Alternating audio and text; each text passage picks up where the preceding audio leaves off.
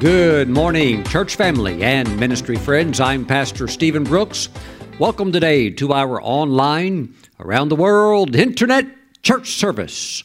I'm so happy that you're here, and I believe that God's Word will build you up to do what He's called you to do, and very importantly, to also be the person that He has called you to be. And we're actually going to talk about some of that today. But first, let's honor the Lord by bringing the holy tithes and offerings into the storehouse of God. And look at this amazing scripture. Luke chapter 22, verse 35. This would be Jesus talking. And He said to them, to His apostles, "When I sent you without money bag, knapsack, and sandals, did you lack anything?" In other words, He sent them out with bare bone basics, nothing extra. Not even any money. Wow, incredible. He sent them out. He commissioned them. It was an apostolic venture. He sent them out. He said, "When I sent you without money bag, knapsack, and sandals, did you lack anything?" So they went out. They were not sponsored by IBM. They were not sponsored by Exxon. They went out. They were not sponsored by an uncle or family members. They were commissioned and sponsored by the Lord. Praise God. Now, He asked them, "Did you lack anything?" So they said, "Nothing." Ooh, glory to God. I hear you making the same positive confession of God's reliability, of God's faithfulness to watch over His word and perform it, God's faithfulness to His covenant, God's faithfulness to your obedience, so that you will have the same response, regardless of what is going on in the world, of any economic duress or financial stress that would be out there on the planet, and we know it's out there. I see you exempted because of the covenant, and I see you also being able to say, "We have no lack." Woo! Praise the Lord. Glory to God. It doesn't mean that your faith will not be tested. Your faith will be tested. But as you stand on the Word and apply covenant principles and only engage in assignments that the Lord has endorsed or ordained for you to be involved in, you also will say, "No lack, no lack." Praise the Lord. Go ahead and say it. Say, "We lack nothing." Praise God. Thank you, Jesus. I declare and decree that because you are a covenant child of God, that your days of lack are over. Woo! Praise the Lord. Thank you, Jesus. Now, here's another verification of that same will of God for you to walk in a place where you don't have lack. 2 Corinthians chapter 9, verse 8. "And God is able." Now, when you read that word able in the Greek, it also implies willing. "And God is able and willing to make all grace abound towards you." Now, this is not just grace for forgiveness of sins.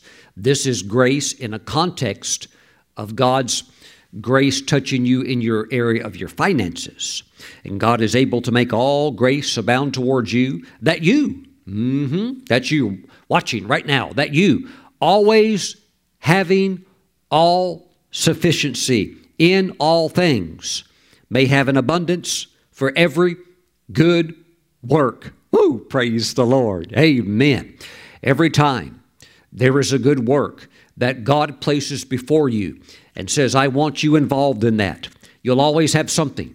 It may not be $1 million, but it always will be something. And I just decree over you that you'll have such a place of overflow that you would, listen to me, you would never have less than $100 to give into something special. Praise God. And when the Lord would highlight something, you say, "I'm going to have a part of that. The Holy Spirit's moving me." And you would always have extra abundance. And He says, always having all sufficiency, always having, regardless of layoffs, regardless of the recession, regardless of famine, regardless of flood, hurricanes, or whatever, always having. I see you always having everything you need. Praise the Lord. Always having all sufficiency in all things, may have an abundance. Ooh, God wants you always to be in overflow. Your needs met, lacking nothing, and being in a place of abundance or overflow. Why? For every good work. Praise the Lord. Now, in context, that would be the good work that God places before you, because there's a million good works out there. But the ones that He links you to by the Holy Spirit, I see you always being able to respond. Praise the Lord. And I see, of course, many of you, going way beyond the ability to just exercise your strength in giving with $100, although that's certainly a blessing. Praise the Lord. But I see the Lord lifting many of you up into realms of financial strength where you're able to make a mighty impact for the furtherance of God's kingdom in the earth. Say this, say, no lack ever again. Say it again. Say, no lack ever again in my life. And some of you are businessmen, businesswomen, and you need to make that confession over your business. No lack ever again in your business. Praise the Lord. Always in the clear, always in a place of overflow. More coming in than what is going out. Thank you, Jesus. Praise the Lord. And I see that. I see that in your life. Now, with that spirit of faith, honor the Lord and bring the tithe into the storehouse. The tithe belongs to the Lord. And we honor Him by blessing Him with the tithe, which is 10% of all of our increase. 10%. But we also see in Scripture the value of sowing seed or giving offerings so that the Lord has the ability to multiply the seed that we sow and produce a harvest of blessing in our lives. And I encourage you to do that as well. Now, for those of you that want to bring it in over the internet, your tithes and offerings, you can do so. Please visit the ministry website, stephenbrooks.org. There's a link on the homepage, a tab that says Give. It has a red heart on it. Click that, and it will take you right to the necessary link, the appropriate link, where you can bring your tithes, and you can also give an offering, sow seed right there on that link. Praise God. It's safe and secure. You can do it from anywhere in the world. Praise God. Now, those of you that prefer to mail your tithes and offerings in, please send them to Stephen Brooks International, P.O. Box 717, Moravian Falls, North Carolina, 28654. Praise the Lord. And our ministry center here is right next to the post office. Praise God. So your mail is checked and picked up every day. Praise God that the post office is open. Glory to God. Now, Father, bless your people. Let them also know that unshakable covenant that when the Lord commissions and we're on assignment and we're about your business, there's no lack. There's no lack. Now, Father, let them know that same strength of the covenant touching their finances so that they can say the same thing. We've lacked nothing. Now, Father, I thank you also for blessing them to be in abundance and overflow so they always have the ability to sow seed for those special needs that you bring before their attention. Father, we give you all of the praise, and we thank you for such a covenant like this that you allow us to engage you with. Wow, we thank you for it. We thank you for your strength in our finances. Praise you in Jesus' name. Amen. Hallelujah. My friends, before we jump into the message, can't you see that the covenant is not for the Lord's benefit, as if you sitting up in heaven saying, I need some more money. Throw me some more money up. No, the covenant is for our benefit. The Lord makes the possibility for us to engage Him with this covenant. He makes it for our benefit. Thank you, Jesus. You enter into a covenant with someone. Why? They have something that you don't have that you need. They have a strength that you need. Now, we also have something that the Lord needs in the sense that we have His heart and we have a heart to do His will. So that gives Him the ability to work through us as channels of blessing, as ambassadors of Christ within the earth. But trust me, the primary beneficiary of this covenant is us. The Lord is doing really well financially. This covenant of blessing, this covenant of increase is for our benefit. And what a privilege to be able to walk in it. So, Father, bless your people. I thank you that they are covenant people enjoying prosperity, just like Abraham did, just like Isaac did, reaping the 100-fold return, even during a time of financial destitution in the land. We thank you, Father, that we are covenant people in Jesus' name. One more time we shout and say, amen. Praise God. Let's go to the book of Numbers today and look at a message that, or a subject that I think has probably been preached by many good ministers many times. I've shared on this before, but I felt led of the Holy Spirit that we need to touch this subject again. We know that the Israelites, they had this situation of the grasshopper mentality. We need to look at it because the last thing that we want to be doing is talking and acting like grasshoppers, seeing ourselves as grasshoppers, and thus missing out on the promised land that the Lord has made available for us to go into and possess. Praise God. So we need to talk about this today and the determining factor really that makes all the difference, and that would be the Holy Spirit. Let's pray. Well, Father, as we go into your word, we do ask for the quickening power of your Holy Spirit. Father, we thank you that while we use our intellects, there are some things that unless your Holy Spirit reveals it to us, we just can't grasp it, even if we're smarter than Einstein. So, oh God, let your Holy Spirit come in this message upon this word and illuminate the Scriptures to our understanding so that we can walk in these truths and enjoy the tremendous benefits of feasting upon your word. We thank you. In Jesus' name, we say amen. Praise the Lord. Yes, today we are in Numbers chapter 13. Obviously, the Lord likes math. He likes numbers. He wrote a book called Numbers. Numbers chapter 13. And let's go all the way down to verse 17 and check out the spies going into the promised land. And we understand, of course, that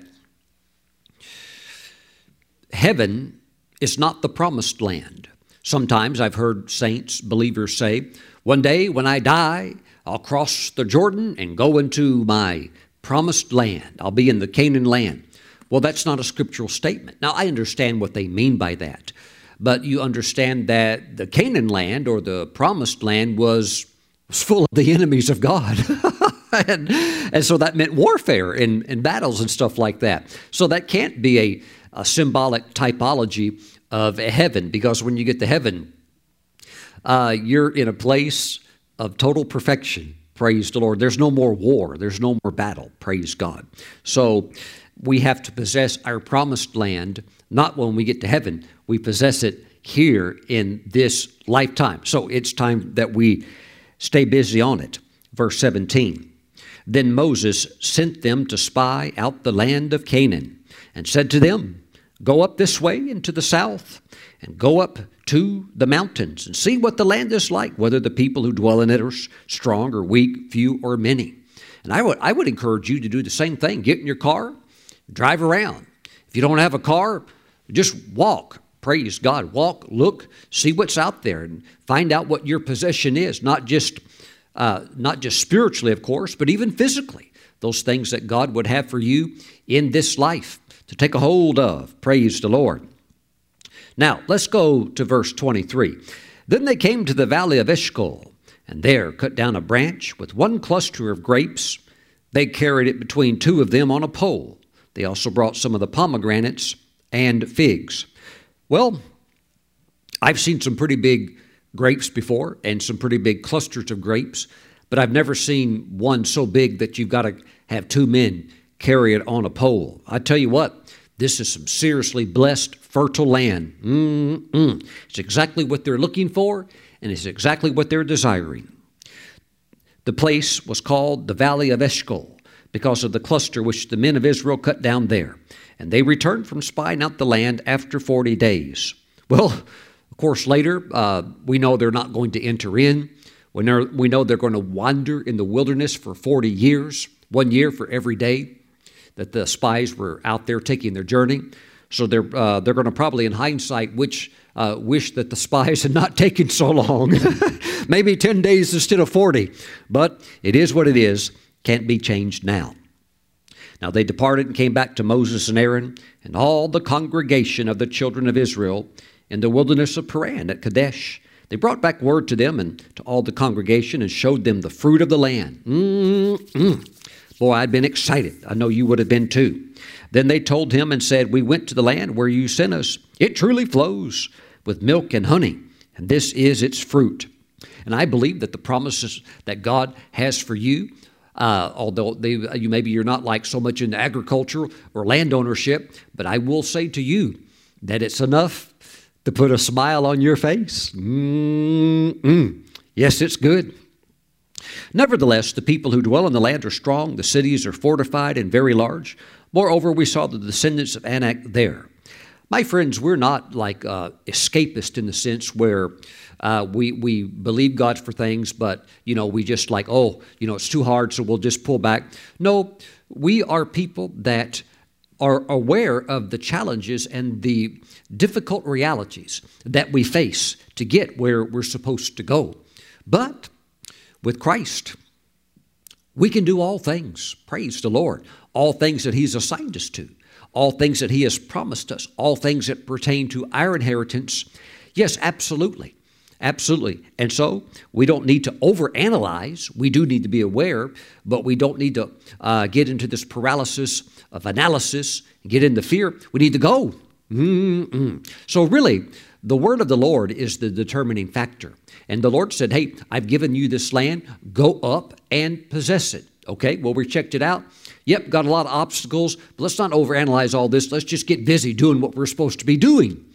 And as you do that, you will start to take the land. Verse 29, the Amalekites dwell in the land of the south, the Hittites, Jebusites, and you know the story, all of the ites that gave all of the difficulties.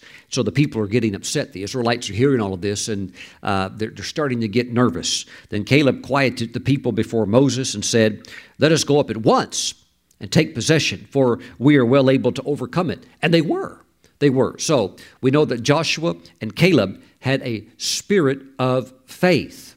Wow. And either you have it or you don't. And you can get around some Christians that they're like a little mouse or something like that. And they have a different version of life. It's whatever will be, will be. And so they're open to whatever life hits them with. And you know what? You have to be in faith, and you have to be on target and be on assignment and get busy, get going. Don't just wander through life. No, you have a destiny and a purpose. Praise the Lord. And you mean business about it. So the spirit of faith. And the Apostle Paul also talked about the spirit of faith. And he said, we preach the word of faith, not a word of unbelief, not a word of, well, I just hope it all works out. No, a word of faith. Praise God. And that enables you, of course, to overcome all the ites. The problem is not the ites. The problem is the unbelief, the doubt. So you got to get moving. Thank you, Jesus. But the men who had gone up with him said, that would be the other spies, the other 10, we're not able to go up against the people, for they are stronger than we. They gave the children of Israel a bad report of the land. King James Version says they gave an evil report. Saying, the land through which we have gone as spies is a land that devours its inhabitants. Well, obviously not, because they went through it. They didn't get devoured. And all the people whom we saw in it are men of great stature. Well, not all of them. Certainly some of them were, but not all of them.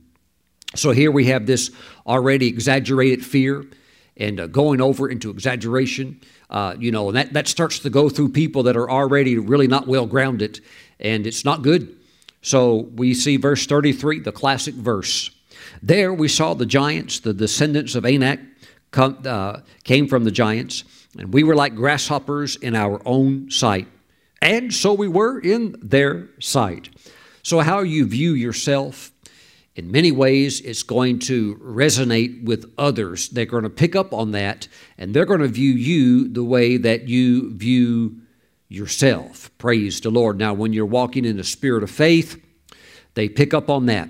But if you are a person that has a victim mentality, and you're a wounded type person, or maybe you're a weak type person, and you're way back at the back of the pack type person, those are the ones that the wolves tried to pick off. And you actually see that as the children of Israel later are going to wander in the wilderness desert for 40 years. It was those in the back, oftentimes, that would get hit by these ambushes, because they're not going to mess with the guys up front and the warriors up front. But as the train went by, so to speak, the ones in the back, they're having a hard time keeping up. The elderly or the weak, or maybe the doubters and the pouters and the murmurers that really are not into this journey, they're getting hit with arrows and picked off, or getting attacked and things like that. So you have to be very, very careful the way that you view yourself.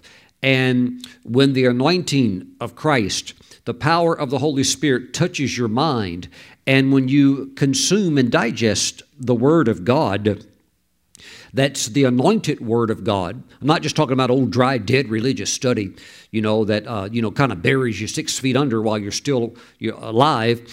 But I'm talking about when that anointing of the Spirit touches your mind, the first thing that starts getting blasted out of your soul is that goofy old grasshopper mentality. Now, we're not talking about an over self-confidence in your own self, but you're acknowledging that you are in Christ, and because you're in Christ, and that's who you're identifying your strength or your foundation as being, it produces a remarkable boldness. Some people that don't understand it could possibly mistake it for maybe arrogance or pride or something like that, but it doesn't carry itself with a bad attitude like pride and arrogance does. In other words, it's not haughty. It's not like that. But it is very bold, and that's why some aren't quite sure how to identify it that aren't familiar with the things of the Spirit. But my friends, we see that they had drifted into a grasshopper mentality. We were like grasshoppers in our own sight. That's awful. That's an awful statement. Thank God it's recorded in the Bible so that we never make the same mistake. You need to know your value. You need to know how much worth you have in Christ. You need to understand that Jesus would have come to the earth to redeem you if you were the only one that was lost. If you were a sinner and you were the only sinner, He would have laid His life down to redeem you. Praise the Lord. But of course, we know that we've all sinned and have fallen short of the glory of God. So He came to offer His life for a sacrifice for all who would ever live upon the earth. And we have received His sacrifice. We were like grasshoppers in our own sight, and so we were in their sight. A bully, an intimidator, actually takes pleasure in picking on the weak. Why? They know that they can push them around. But even if a person is weak, if they stand up and they're strong, in other words, they let the bully know, hey, maybe you are bigger, maybe you're stronger, but I'm not a pushover. And, you don't have eyes in the back of your head. So you just, hey, I'm not going to just lay down and let you do that to me. So they can read that. They can sense that. I've told the story before about Kenneth Hagin, the great minister of God's Word, and he talked about the time when he was young and he had the incurable heart condition, and it left him very frail, very weak. Eventually, he had to drop out of school. But when he was in school, he was always underweight, he was always pale, and he looked very sick because he was sick. And there was a bully, seems like there always is, and there was a bully that was, he'd just kind of push kids around. Well, he would push Kenneth Hagin around, and one day he just pushed him down. And Kenneth Hagin can't do anything. He was so weak as a little child. But Kenneth Hagin one day got tired, fed up with that, and even as a child said, I'm not going to be a pushover. So although he was very weak, he brought a hammer to class and snuck up behind the bully while the bully was sitting down and hit that other kid, the big bully, hit him over the head with a hammer, totally knocked him out. Because that kid may have a strong head, but it's not as strong as steel. Now, of course, Brother Hagin wasn't saying that was the right thing to do, but he was saying that he had this thing in him even since he was young, because he was always cast as an underdog because of that heart disease. That something just said, I'm not going to be pushed around. I'm not dead yet, basically. So I think that when you have that in you, the adversary knows that. And it's good to have that. And so we were in their sight just like grasshoppers. Well, that's not going to be your testimony. Praise the Lord. By the way, look at chapter 14, verse 1. So all the congregation, now that would be several million people, lifted up their voices and cried, and the people wept that night.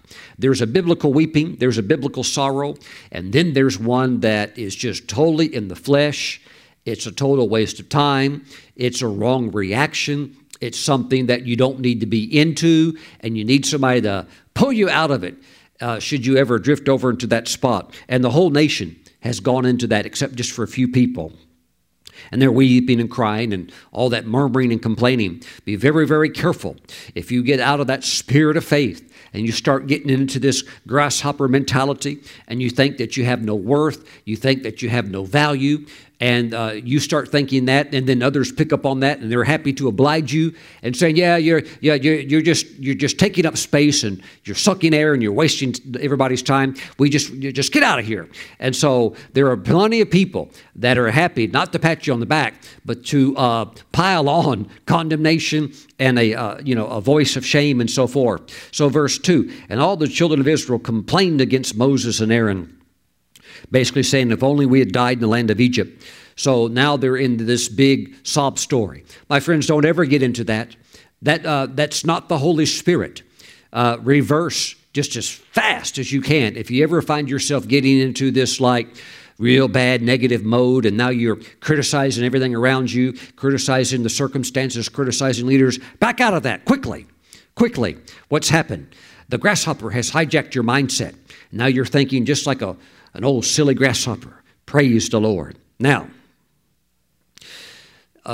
grasshoppers have interesting characteristics.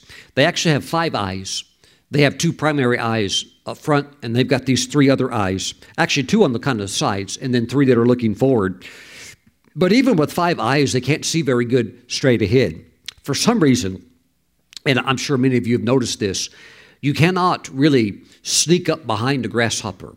They can really see good going backwards and, what's on the side and stuff like that. But actually, you can get them if you go straight towards them because they don't see very good out front. But even though they've got 5 eyes, their eyesight's very poor. And they cannot see very far ahead, straight ahead. So, you know what? You need to have a 5-year plan. I'm not saying you have to list out, 30 or 40 or 50 things that you're expecting to do in the next 5 years, but you should have in your mind an idea of where you would like to be, where you anticipate yourself being 5 years, and you're determined to get there with the help of the Lord. And you should be able to look beyond 5 years, and you should be able to have a concept in your mind, and you should also discuss it with your spouse of where you're expecting to be in 10 years. Well, now, Pastor Stephen, I've never thought 10 years out. Well, watch out. You could hear some chirping in the background.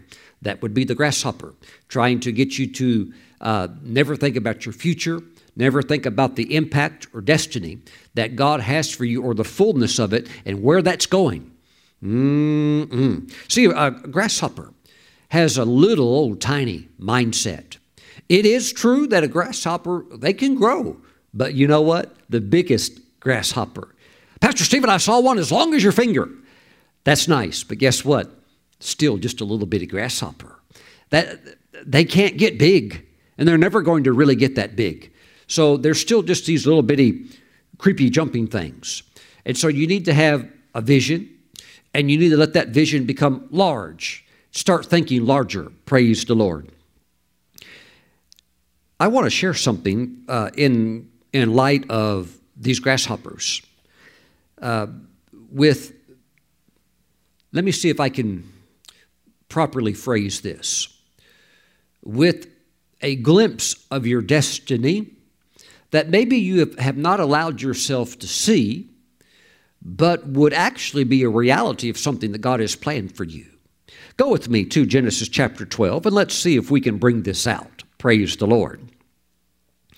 Verse 1, Now the Lord had said to Abram, Get out of your country, from your family, and from your father's house, to a land that I will show you. Verse 2, I will make you a great nation. I will bless you. Now, let's get into the second part of this verse, where God says, I will bless you and make your name great, and you shall be a blessing. I want to tread slowly on purpose through that statement where the Lord told Abram that he would make his name great. Praise the Lord. I say it with humility, but I also say it with confidence. I know I'm speaking to those, and you know it too in your heart, that God has some things planned for you that in a sense will make your name great, that will make your name great. People will know who you are. And you have to be willing to embrace that is something biblical that God does for people. Now I'm talking about destiny. Praise the Lord. I'm talking about you stepping into that. But in order to step into that, when you know there's some things that, yes, as this is walked out, it would certainly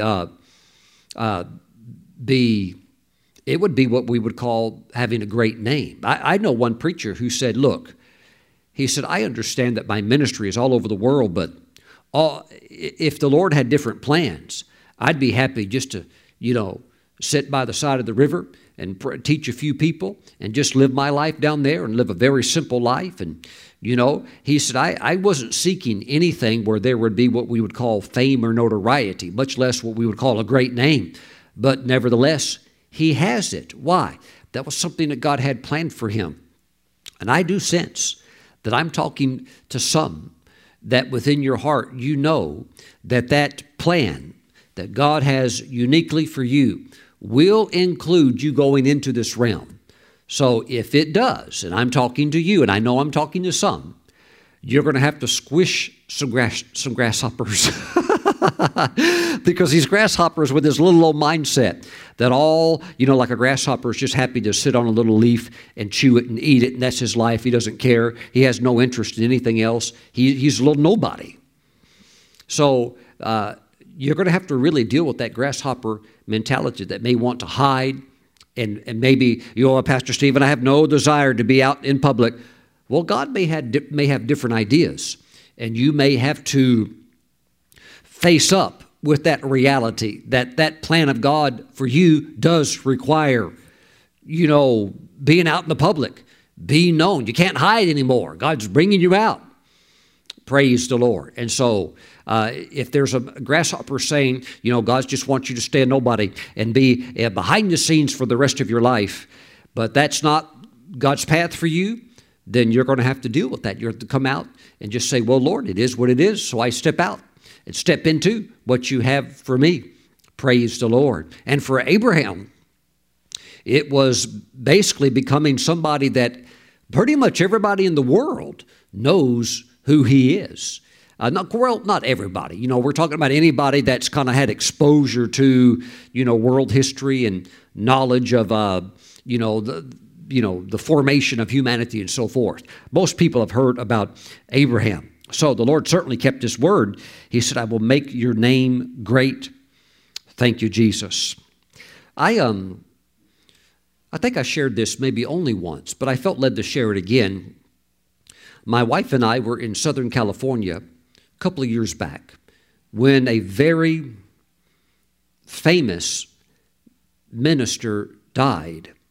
And we knew him, and we knew where the funeral was going to be at, and we thought we should go. Let's go there because we knew him. And I hadn't seen him for quite some time, over a decade. But I felt it would be good to go to the funeral. He had passed away. I won't say his name, but I will say that because I knew him personally, and I saw him not so much when he ministered. I saw him more as his kind of like non-anointed self. I saw him when he was in his office, kicking back with his, I saw him, when he was in his office laying on his couch with his feet propped up, just, relaxed and, shirt, wrinkled and stuff like that. And, I saw him when he couldn't find his glasses and things like that. And I saw him when he kind of lost his temper sometimes with his employees. And I saw some of the humanity of him. So, although the ministry that he oversaw was global. I mean, it was all over the world. I for some reason was kind of always up with the memories of knowing him from his human side. Not when he's out before all the people ministering and moving in the power of the Spirit and all of that. I saw him more from, that's the way it was, because he had his ministry, and my ministry was growing and developing at that time, so I'm busy doing what I'm doing, he's busy doing what he's doing. So when I did see him, it would never really be in a ministry setting. It would always be kind of when he's just, having time to breathe and relax. So he passed away, so I went to his funeral. And while the funeral was kind of taking place, I didn't really feel grieved or anything like that. I'm not weeping or anything like that. I'm just like he was, he did a good job, and many lives were touched, and that's kind of an understatement. There's no telling how many lives were touched. Could be literally millions. But anyhow, I didn't really feel like any great sorrow or anything like that. But when it was time for everybody to say their final goodbyes and pass by the casket, and then that's it. They're going to put him in the ground, When I was walking towards the casket, the Holy Spirit came on me, and I began to weep and weep and weep, and then I began to realize how God had used the man. And, there's a long line towards the casket.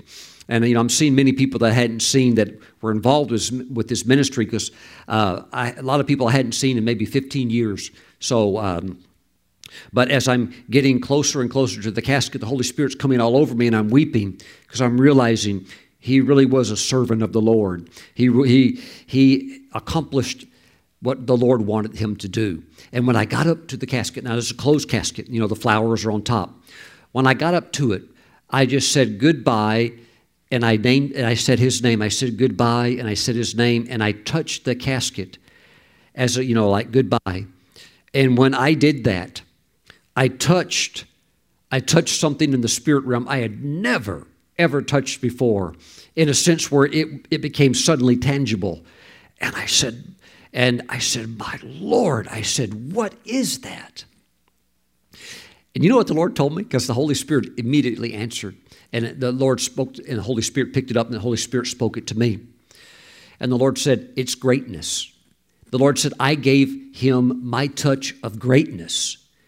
See, you can see people in the world that do things from an aspect of they're very smart, they're very brilliant. Maybe they're a good speaker.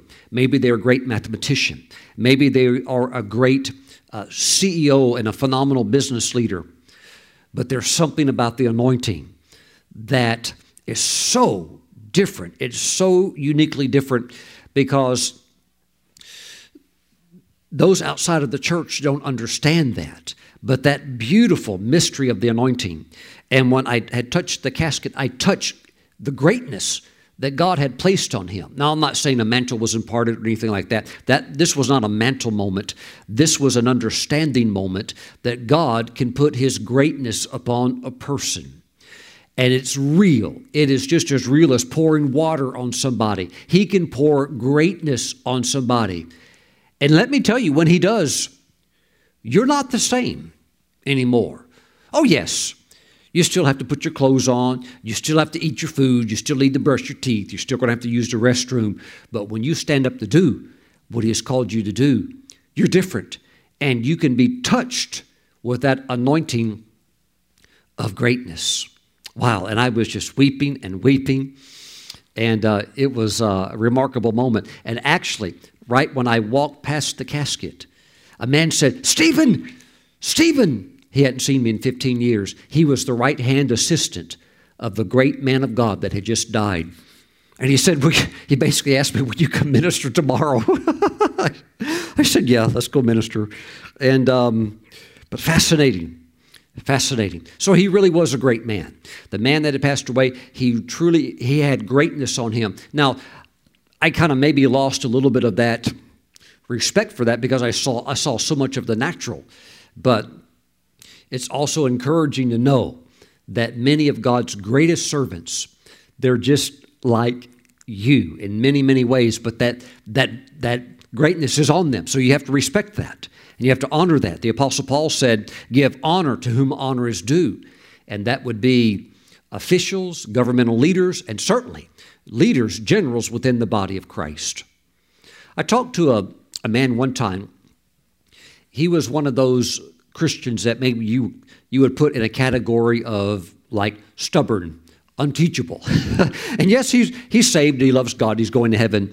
There's area in his life he didn't get it, didn't want to get it, and I wasn't going to try to help him. But I asked him a few questions because I saw that he was being disrespectful the way he talked about men of God. I said, let me ask you a question. He said, go ahead. I said, if you were informed that the President of the United States was landing the Air Force One at your local airport, and he's coming to see you with his entourage of officials, but he's coming to see you, and he knocked on your door, and you greeted him. I said, how would you greet him? He said, I'd greet him on a first-name basis. I said, that's what I thought you would do. I said, you wouldn't even address him as president, would you? He goes, oh, no. He goes, I don't believe in doing that. And I said, if some of these ministers, and I named some of the great men of God, I said, if you were to meet them and shake their hand, how would you address them? Would you say, hello, Dr. So-and-so, or hello, Reverend so-and-so, or Pastor so? He goes, oh, no, I wouldn't do that. I just call them by their first name. I said, oh. So there are those that have no understanding of greatness. Why? It's not somewhere where they're going. And because they're not willing to honor it, receive it, or respect it, they'll never go into any kind of a place like that. But when you know that this is something that God can bestow, that God can give, these unique gifts and these things like that cause a lifting, praise the Lord. I believe it's because you're going to find yourself in these places too. Thank you, Lord Jesus. Hallelujah. Let's also keep in mind that wisdom is the ability to discern the difference, for example, in people. Not everybody's the same. Not everybody's the same. Praise the Lord. Hallelujah. I was around a man one time, and he was not in ministry or anything like that. He loved the Lord, but he was a man that loved God, but didn't really read his Bible that much or pray that much, and so we somehow found ourselves around the sick person, and the sick person said, I need prayer.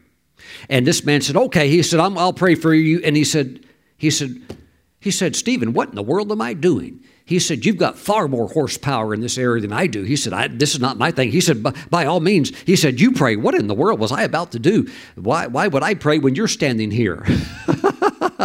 But trust me, there are those in the body of Christ that if there was a sick person and they're there, and they have no healing anointing, it doesn't matter. They're going to go for it. And it doesn't matter if I'm there. It doesn't matter if Benny Hinn's there. It wouldn't matter if every great healing evangelist was lined up standing there, that they would have no respect for that. They think that somehow, that they don't understand. There's greatness.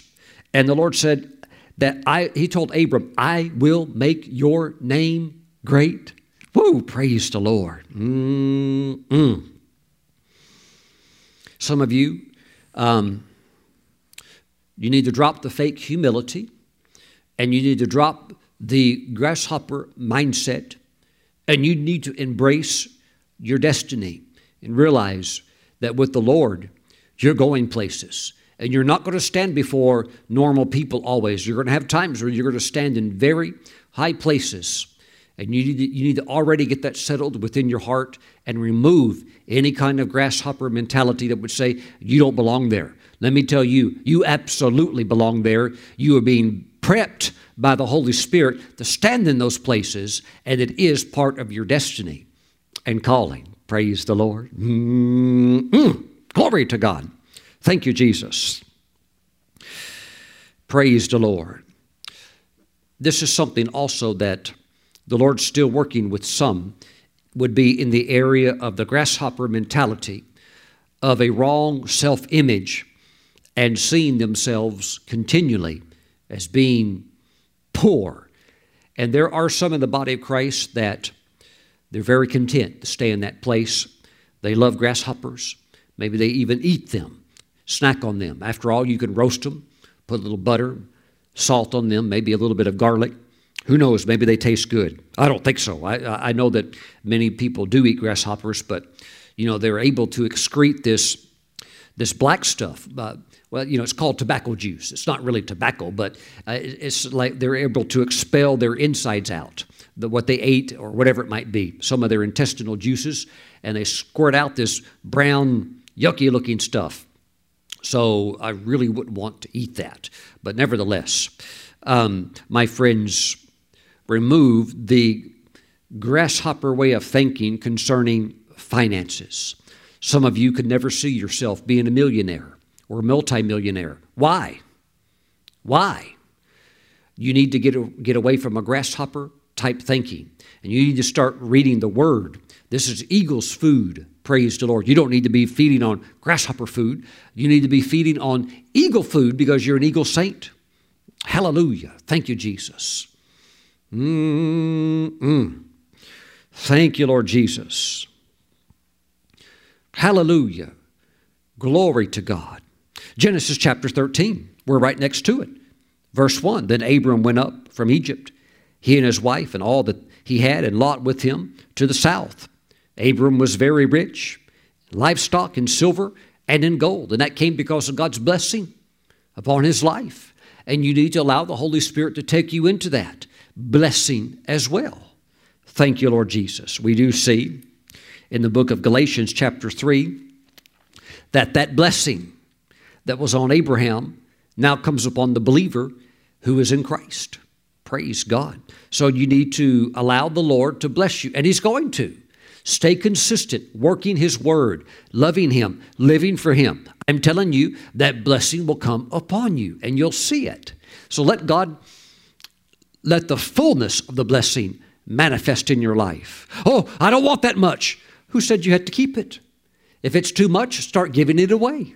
Praise the Lord. Honor the Lord with the tithe. You could give more. You could give 20%. You can give 40%. Glory to God.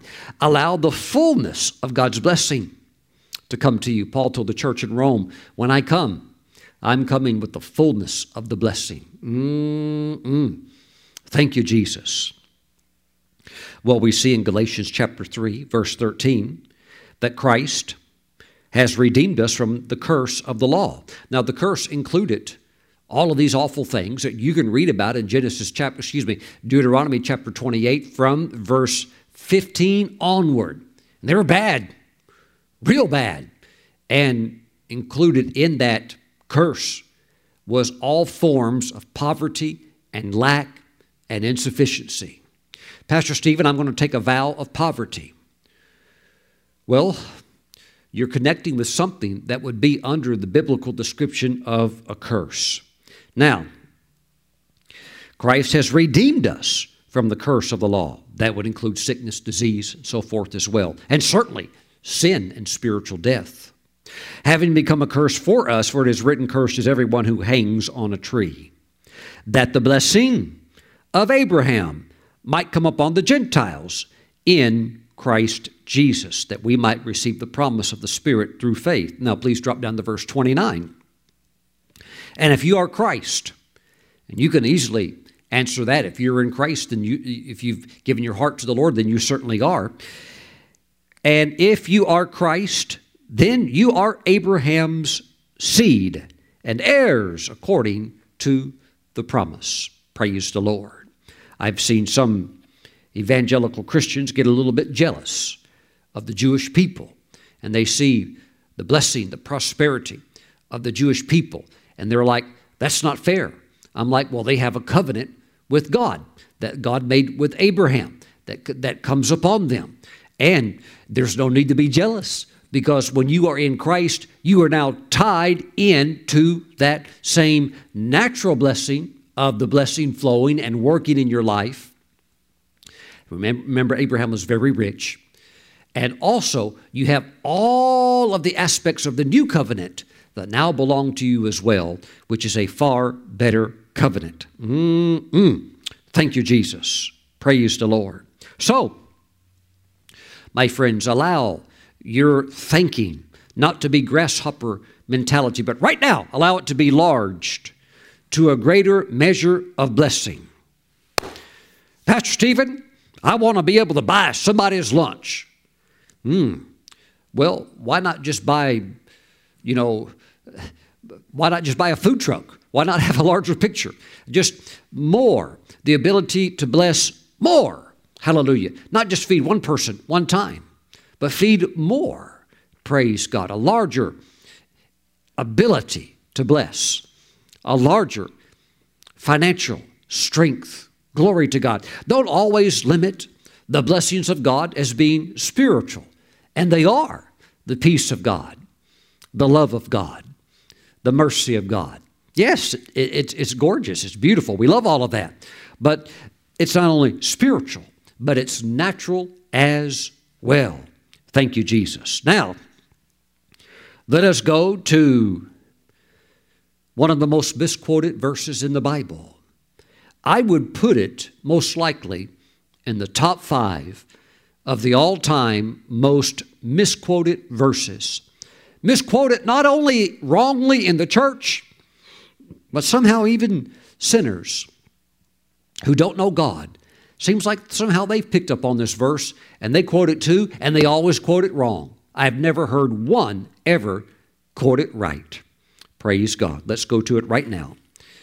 We're dealing with grasshoppers today by the power of the Holy Spirit. We are moving over to 1 Thessalonians. We're going to go to chapter 5,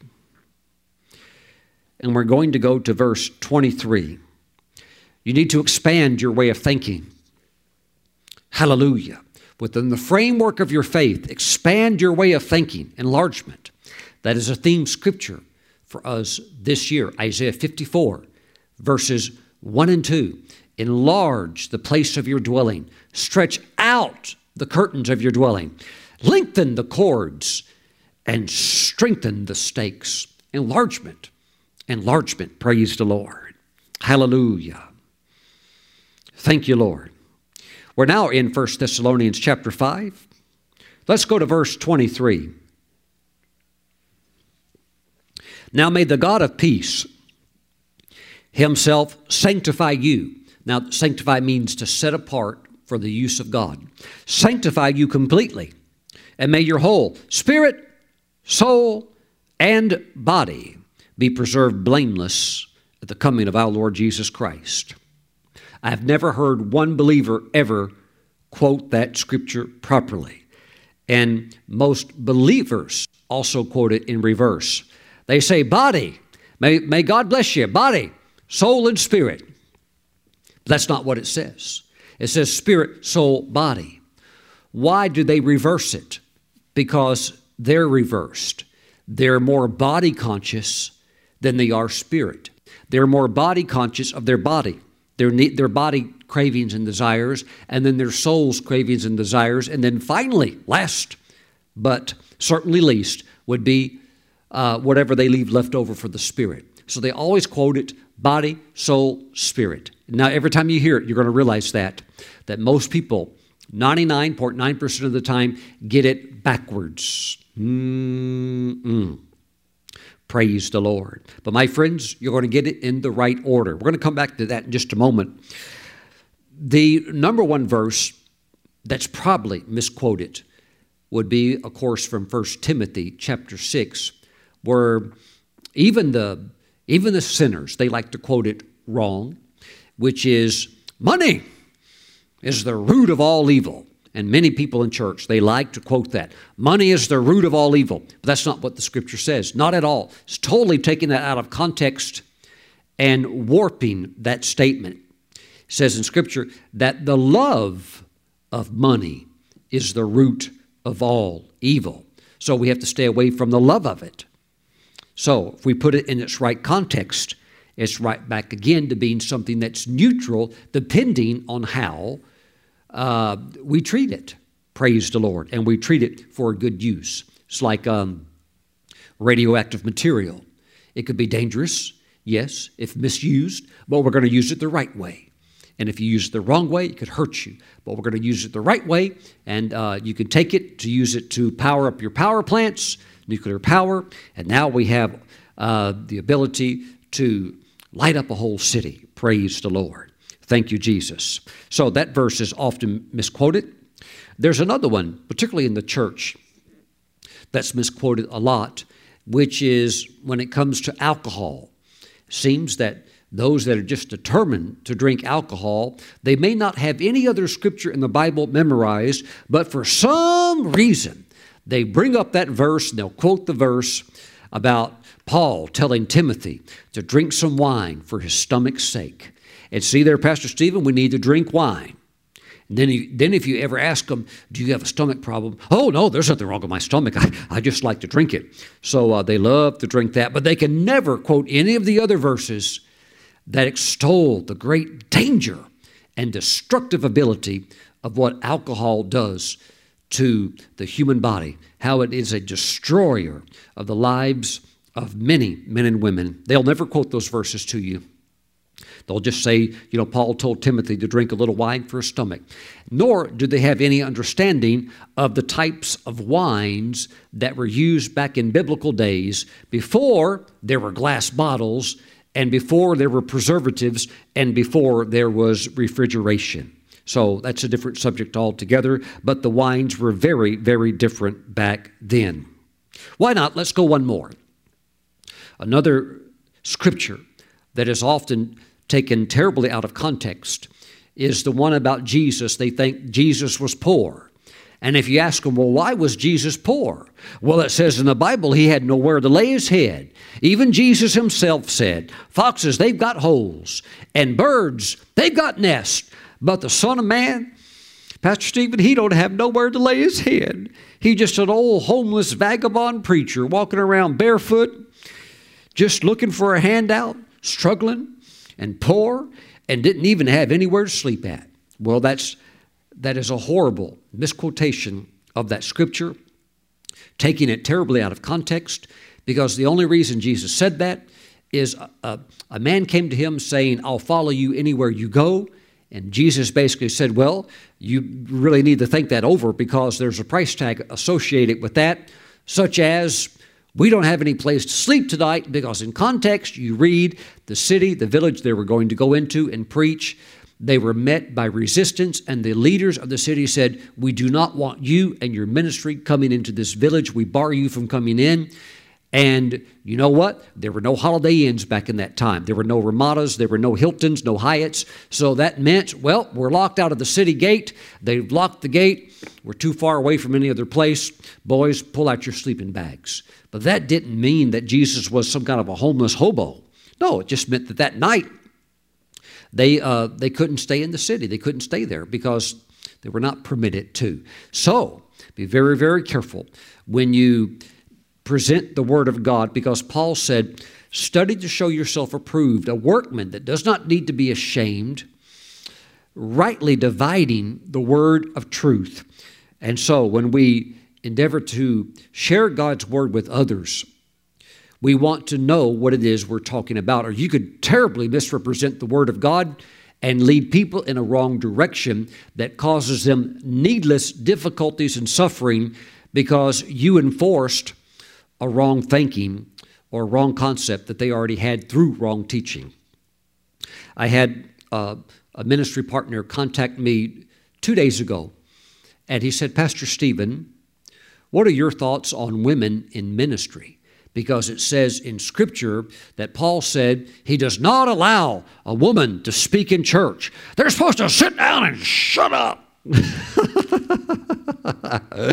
Pastor Stephen, what do you think about that verse when Paul said that the women need to be quiet in church and Paul doesn't allow a man to speak? Because there's plenty of evangelical preachers that love that one, and they say it's wrong for a woman to be behind a pulpit. It's a great sin for a woman to preach. And yet at the same time, while they're saying that, Joyce Myers can stand up and outpreach all of them. At the same time they say that, Catherine Kuhlman could stand up and operate in signs, wonders, and miracles that they could never reach if they tried. At the same time they say that, you see a long line of great women that the Lord has worked throughout the centuries of church history. Just on and on it goes. Corrie ten Boom, and just all of these women that had a tremendous anointing.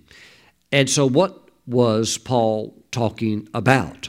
So that's why when you read the Word, you have to study the Word. You just can't grab things and run off with it and say, well, this is what it said. Well, what does it mean, though? What does it mean? And so theologians know you have to study what is being mentioned here. Is this doctrine that's being taught, or is this culture that's being shared so that you can culturally know how to handle this when you're in these certain situations? And it was absolutely cultural in that context, because in that day, in the first century church, and it was well known, it's very easy to verify this through church history and also through culture, that the women sat on one side of the church and the men sat on the other side. And in the middle, there would be an open aisle area.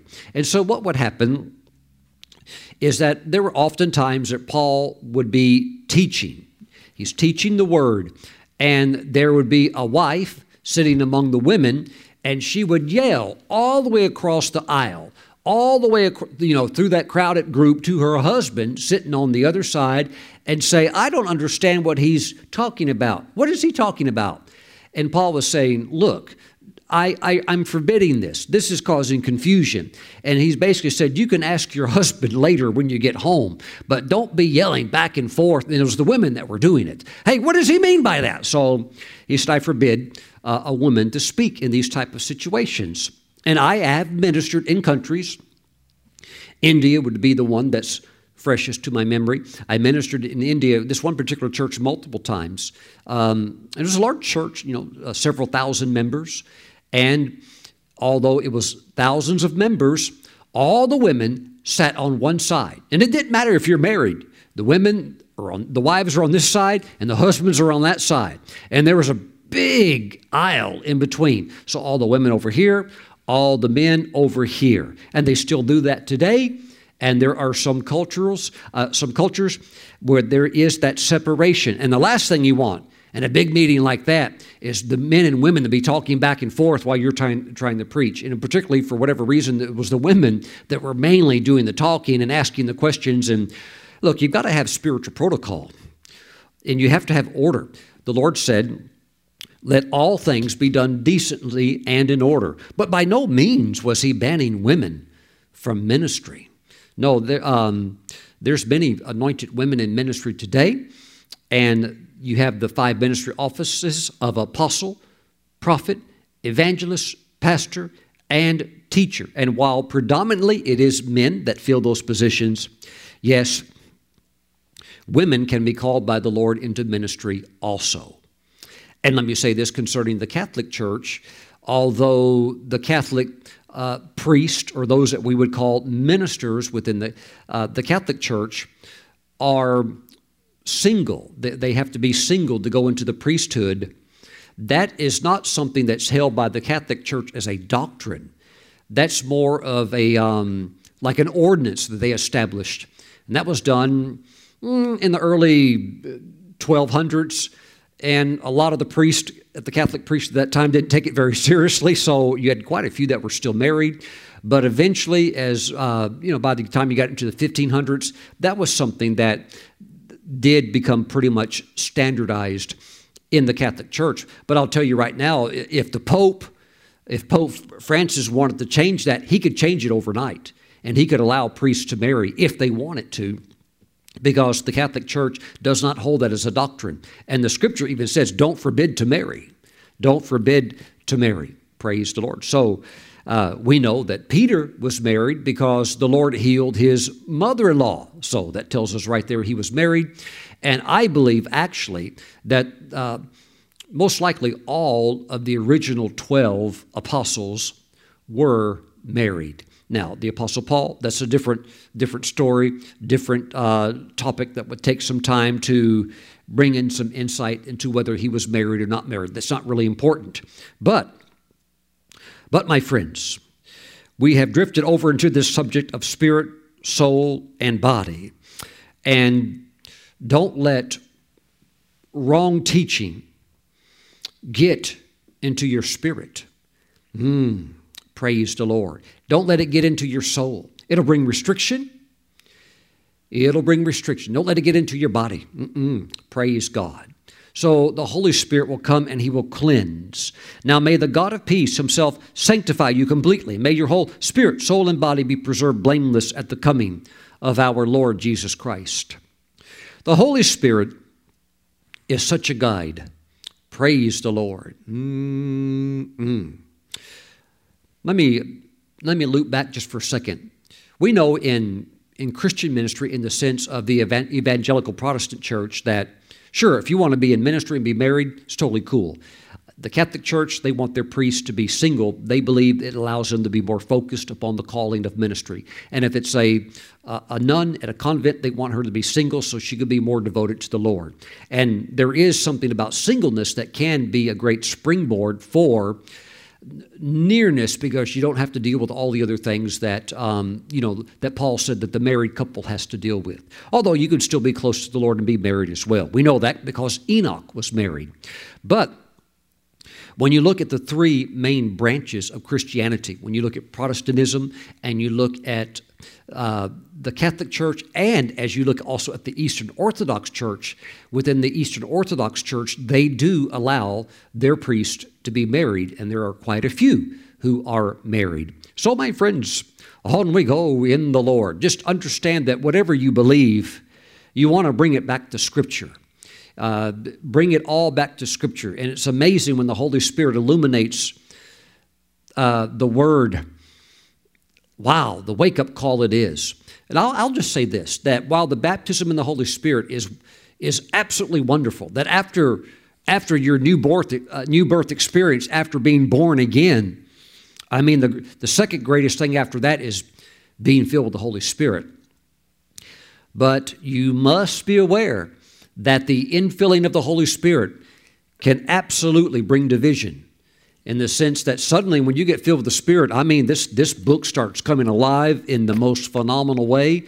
And the person maybe before that was your best friend, and you had everything in common, and you loved the same things, and you were best friends. Suddenly you get filled with the Spirit. You're like, I'm not too cool on this anymore over here. I'm not into that anymore. I see that as being something that's not that good or not that truthful. And so it can cause overnight sometimes separation.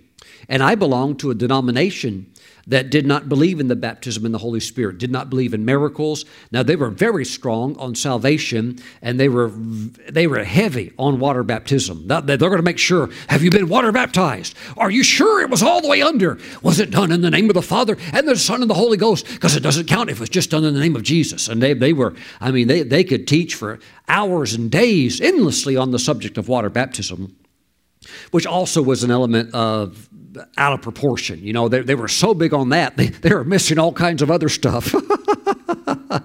I mean, if you were baptized and even if one ear was sticking out, oh, you didn't do it right. It's not right. And so, yes, I believe you need to be submersed. The word baptized, it does mean full submersion, which is why in the King James Version, they left the word baptized in there. Why? Because many of those translators were Anglican, and they believed in sprinkling. And when they were translating from the Greek in the English, they didn't want to put full submersion. Why? Their church doctrine didn't believe in that.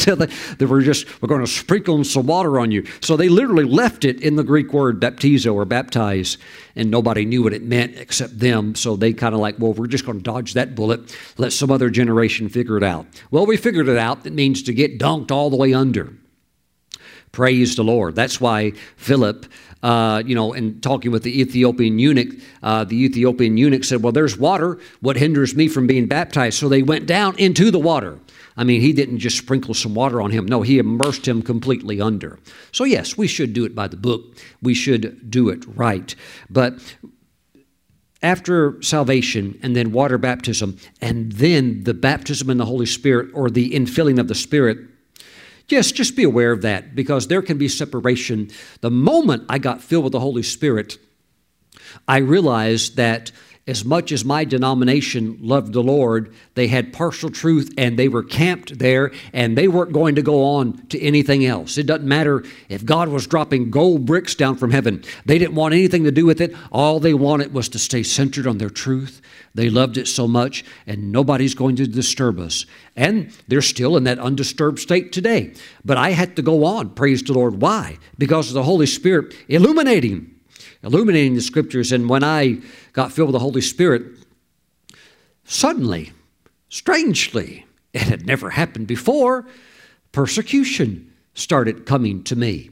And I had my family, my parents, they thought I'd lost my mind. Oh, Stephen, you've lost your mind. You believe in that crazy tongues business. You've been amongst the Pentecostals. Oh, our son has been influenced by the Pentecostals. And they were so concerned and, tried to take me to certain preachers who could straighten me out. It just made it worse, and tried to get me to a psychologist and all of this, and all psychiatric tests and all of this, and they just thought, oh, he's lost his mind. I said, you know what?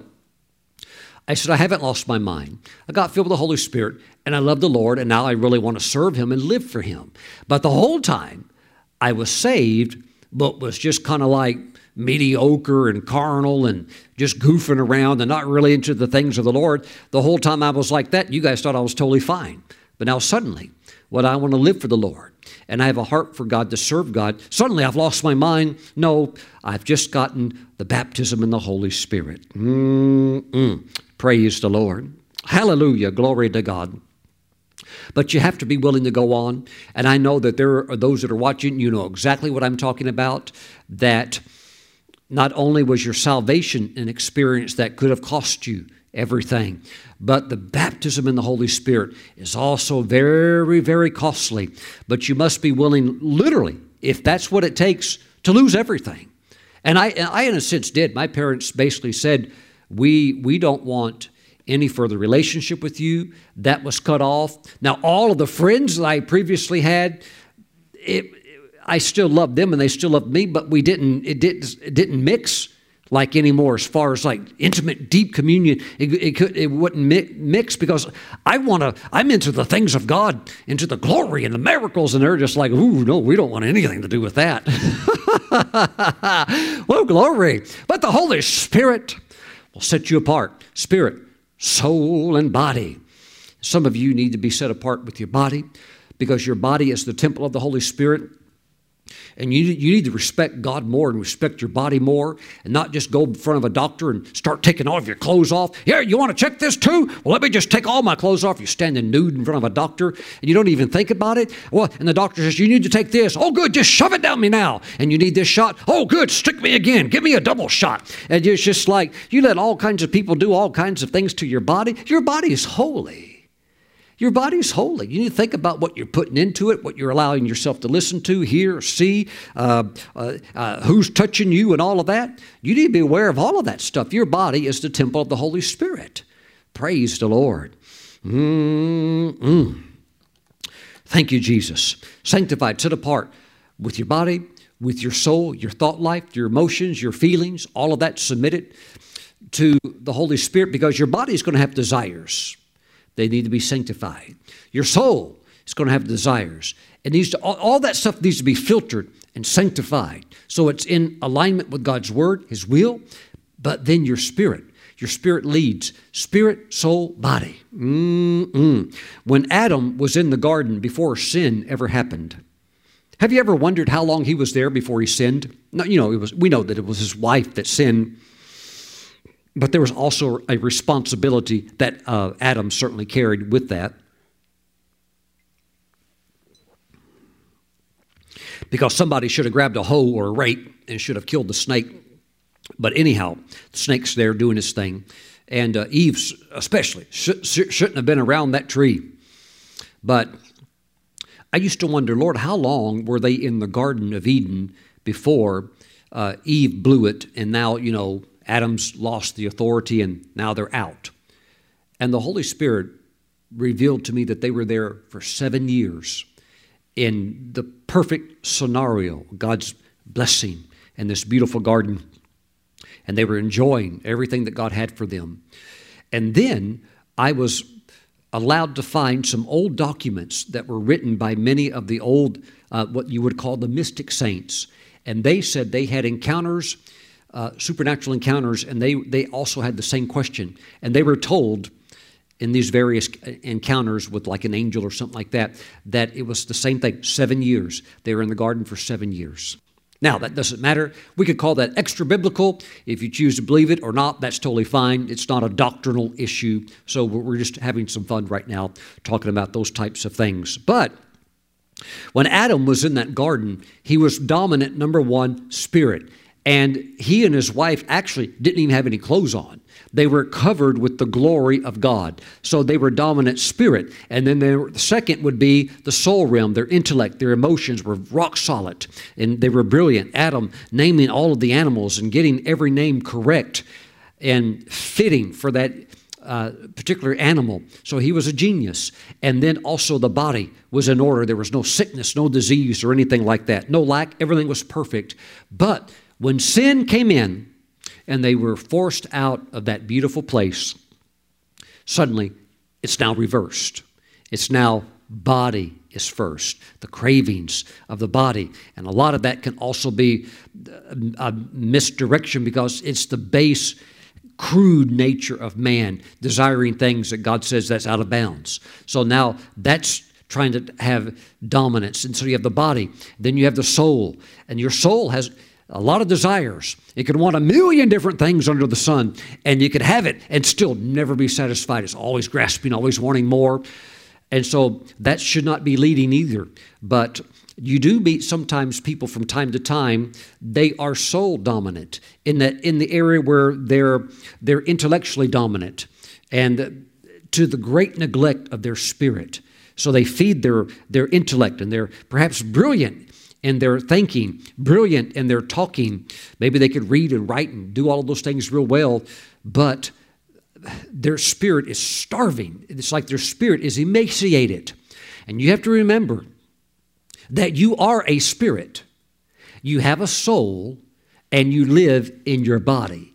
When you die, the body is, which is the house that you live in, it will, in a sense, just remain there, fall to the ground, so to speak.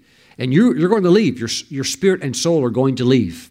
But one day, your body will be resurrected. It doesn't matter if your body, if you're on a boat and you went to the bottom of the ocean, or you were buried traditionally, or you were, burned up in a fire or something like that. It doesn't matter. God's going to take all those minute atoms and your molecular structure, and He's going to bring it all back, and you're going to get a brand new glorified body, and you'll step back into that glorified body. Praise the Lord. And in the interim, when you die, your spirit and soul do not go in the soul sleep. That is a wrong teaching. The moment you die, your spirit and soul go to be with the Lord. Praise God. But one day, yes, you're going to get your body back, and it will be a glorified body. So in heaven, the only ones walking around in heaven that would have a physical body still would be Enoch, okay, because he was translated, he never saw death, and also would be the prophet Elijah. He also was caught up, so physically he never died. So we know they're up there with bodies, but even still, that's not yet their glorified bodies. That's just the bodies they had while they were on the earth. And we know that the Lord, He has a resurrected body, but His body is different in a sense where it is that glorified body. Praise the Lord. Now, should you ever see the Lord in a vision or supernatural encounter, understand that He has the ability, because He's God, to dial down that glory so He can talk to you or communicate with you in a realm where, or in a way where you can actually converse with Him. Because yes, He's all man, but yet He's all God. But He can dial it down so there can be conversation. Praise the Lord. Thank you, Jesus. I feel like I'm bouncing around a little bit in the spirit, but while I'm bouncing around, I'm stomping grasshoppers. Praise the Lord. Woo, glory to God. Thank you, Jesus. So The Holy Spirit, He removes a grasshopper mentality, the way you see yourself, and thus also the way others see you. Praise the Lord. Thank you, Jesus.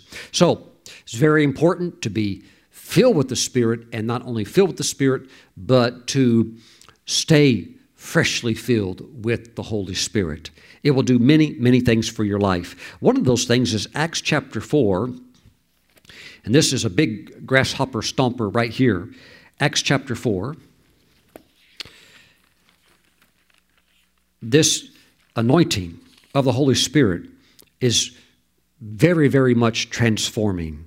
Acts 4, verse 8. Then Peter, filled with the Holy Spirit. So we've already had Acts chapter 2, the baptism into the Holy Spirit and being filled with the Spirit and the evidence of speaking in tongues to validate that.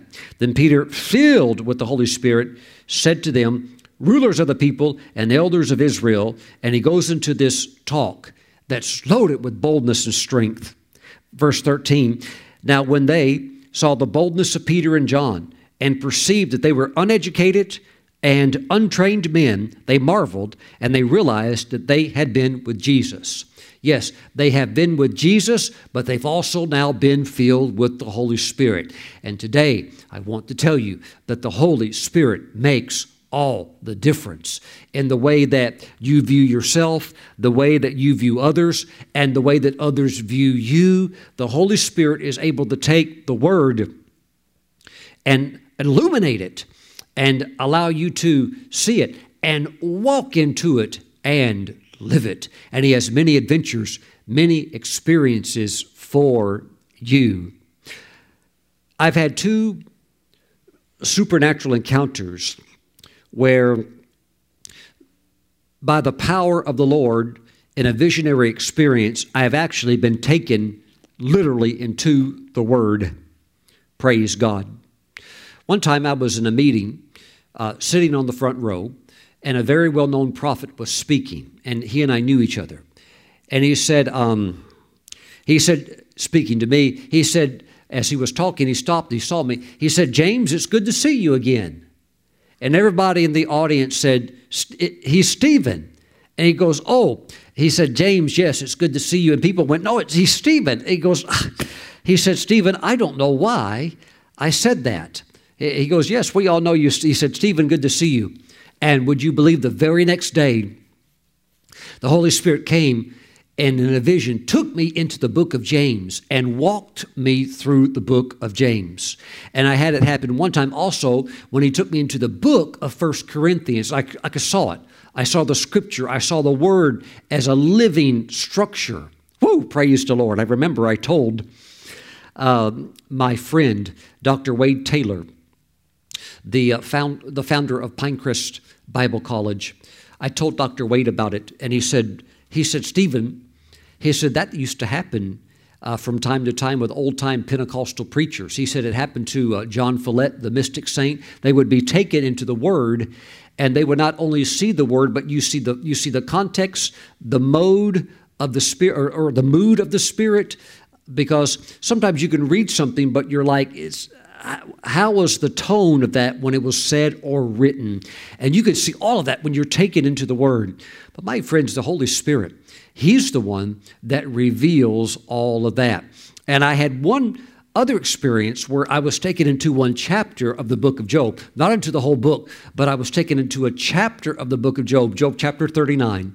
And the Holy Spirit walked me into it and showed me the tone of God speaking to Job and the conversation that was taking place. It was one of the most unusual things I'd ever seen, and it was a different tone than what I had thought, because I was taught growing up in church that God was really putting Job in his face, really squishing him underneath his thumb, really correcting him and setting him straight. It was totally different. God's love and mercy conveyed in that chapter were just it was off the charts. Praise the Lord. But these are things that are revealed by the Spirit of God. So my friends, allow the Holy Spirit to work with you. There are some truths in the Word you cannot get over to people if you were to sit down and take them line by line, measure upon measure, scripture upon scripture, and tried to expound it to them, they're not going to get it. But the Holy Spirit, when the Holy Spirit comes, you can get more in 15 minutes than you could, I'll be honest, in 15 years. I was in a conference once in Jerusalem, Israel, and an older minister of mine, a friend of mine was ministering. Now, he's passed on to heaven now. He was the last speaker at the conference. Me and the other speakers, we had already spoken, and so he's the last speaker.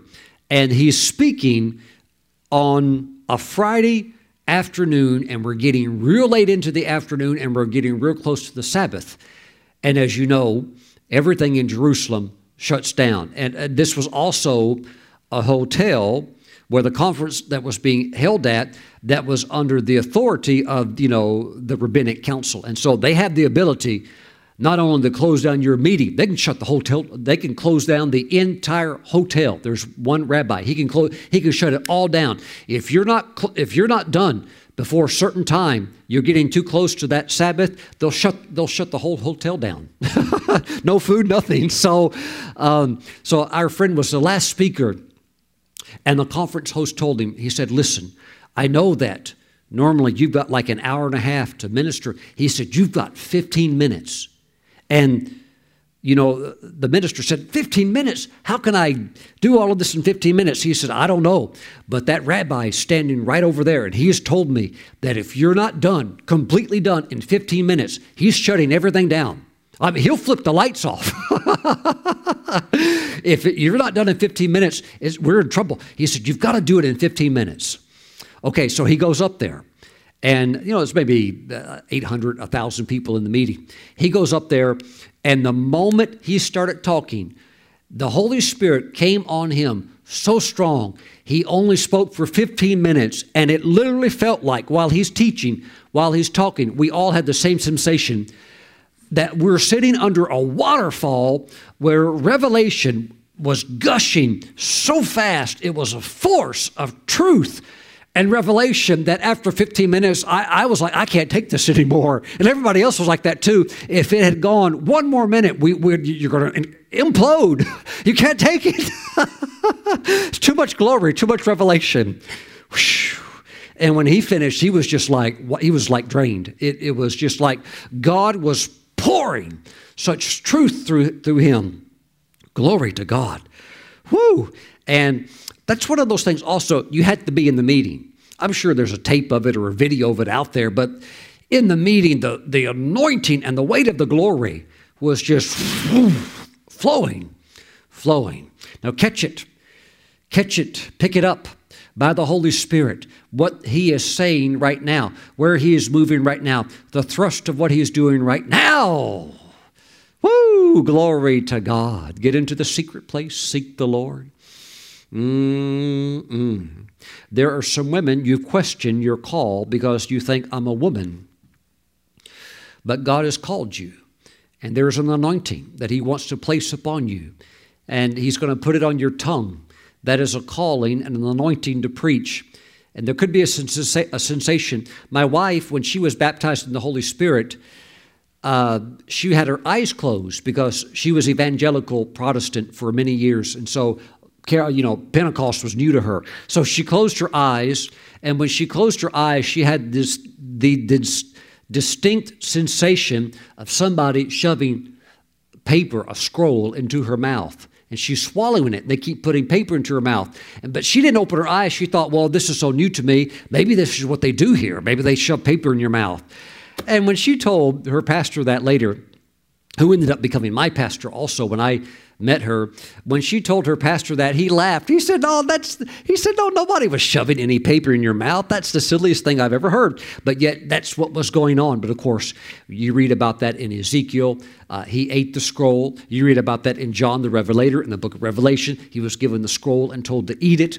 And so she was given a scroll to eat because that was a message and an anointing that God was giving to her as a minister of the gospel. And there's many women right now that you've discerned over the years a calling, but you've not known how to respond. And maybe you have even been told God doesn't call women to ministry. You were given wrong information. Maybe it was given sincerely, but it's wrong. And so there's an anointing upon your tongue, maybe a fire upon your shoulders, a burning within your heart.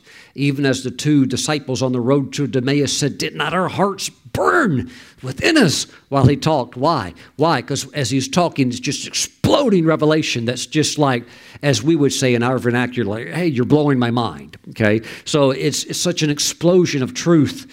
You're trying to keep up with it. Praise God. Receive it. Receive the anointing and receive a confirmation by the Holy Spirit. Glory to the Lord.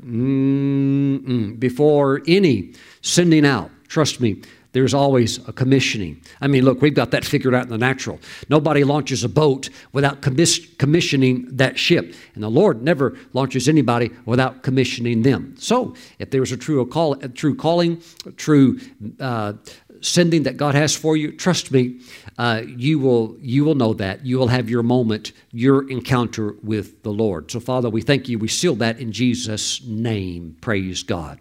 Father, bless your people. We thank you for your word in Jesus' name. Praise the Lord. There's a lot of heavenly revelation flowing right now. Just receive. It's like colors are coming down. And that's the spirit of wisdom flowing, the seven spirits of the Lord, mentioned in Isaiah chapter 11, verses 1 through 3. They're each represented by a different color. So you have the spirit of the Lord, the spirit of wisdom, and the spirit of knowledge, the spirit of counsel, the spirit of might, the spirit of the fear of the Lord. And I think I missed one somewhere in there, but they're all there, verses 1 through 3. So, but they're also represented by different colors. The spirit of knowledge, the color yellow, the spirit of wisdom, the color red, and so forth. There's a different teaching on that, why those colors relate to that. But that's coming down right now upon you. Lord, we give you praise. We thank you for revelation knowledge flowing. And we thank you that it's in, a lot of that's in association with the ministry of your Holy Spirit. So thank you, Father, for the fresh oil and the anointing of your Spirit. In Jesus' name, amen. Praise the Lord. If you're watching today and you don't know the Lord as your Savior, He's waiting right now for you to call upon Him. And if you do, He'll save you from all of your sins and give you His new eternal life within your heart.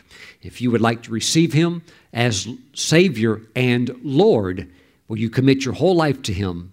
Pray right now. Don't wait another moment. Pray this prayer after me. Say, Lord Jesus, I'm a sinner, but you died to save sinners like me. Jesus, come into my heart. I choose you right now as my Lord and Savior. Wash all of my sin away. Give me your new life. Write my name in your book of life. Jesus, thank you for hearing this prayer.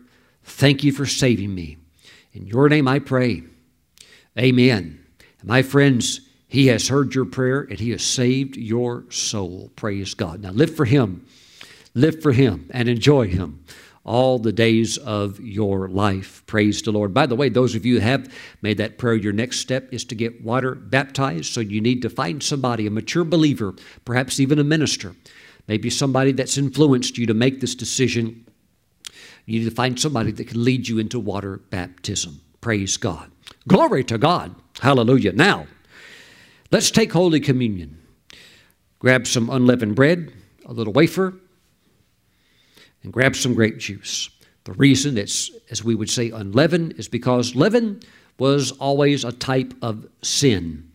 And we're going to use unleavened bread. Praise the Lord. Let's pray over it and sanctify it, which means to set apart as holy.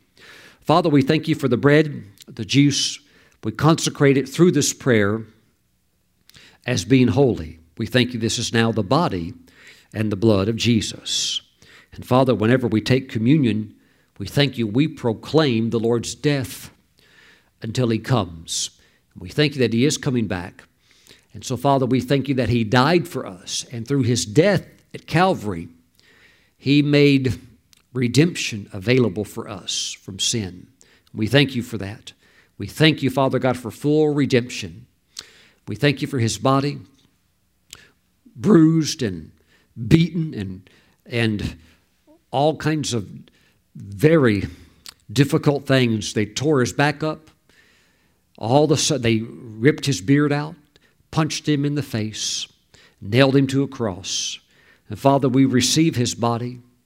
We thank you that he took all of that and all of our sin so that we could be free from the curse of the law. Father, we thank you. We thank you for it. And we believe it. We step into it. We receive his body now and all of his benefits in Jesus' name. Amen. Let's receive.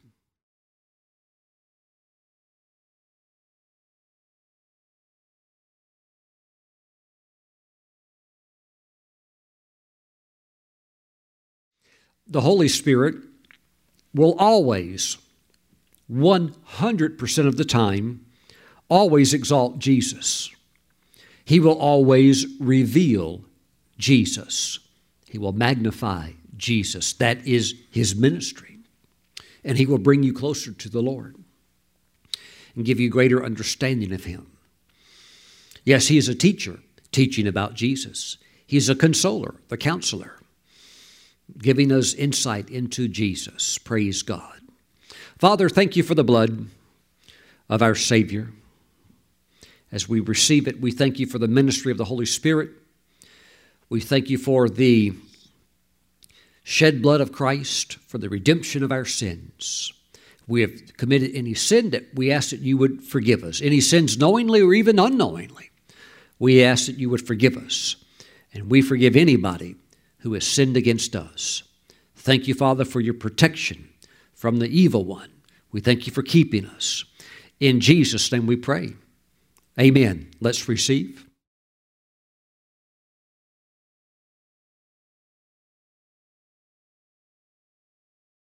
Praise the Lord. My friends, say goodbye to the old grasshoppers. It's gotten real quiet. You're not hearing the chirping. Now let the word affect your mind and let the Holy Spirit minister to you and rest upon you and reside fully within you. And you'll see that the Holy Spirit and his anointing truly does make all the difference.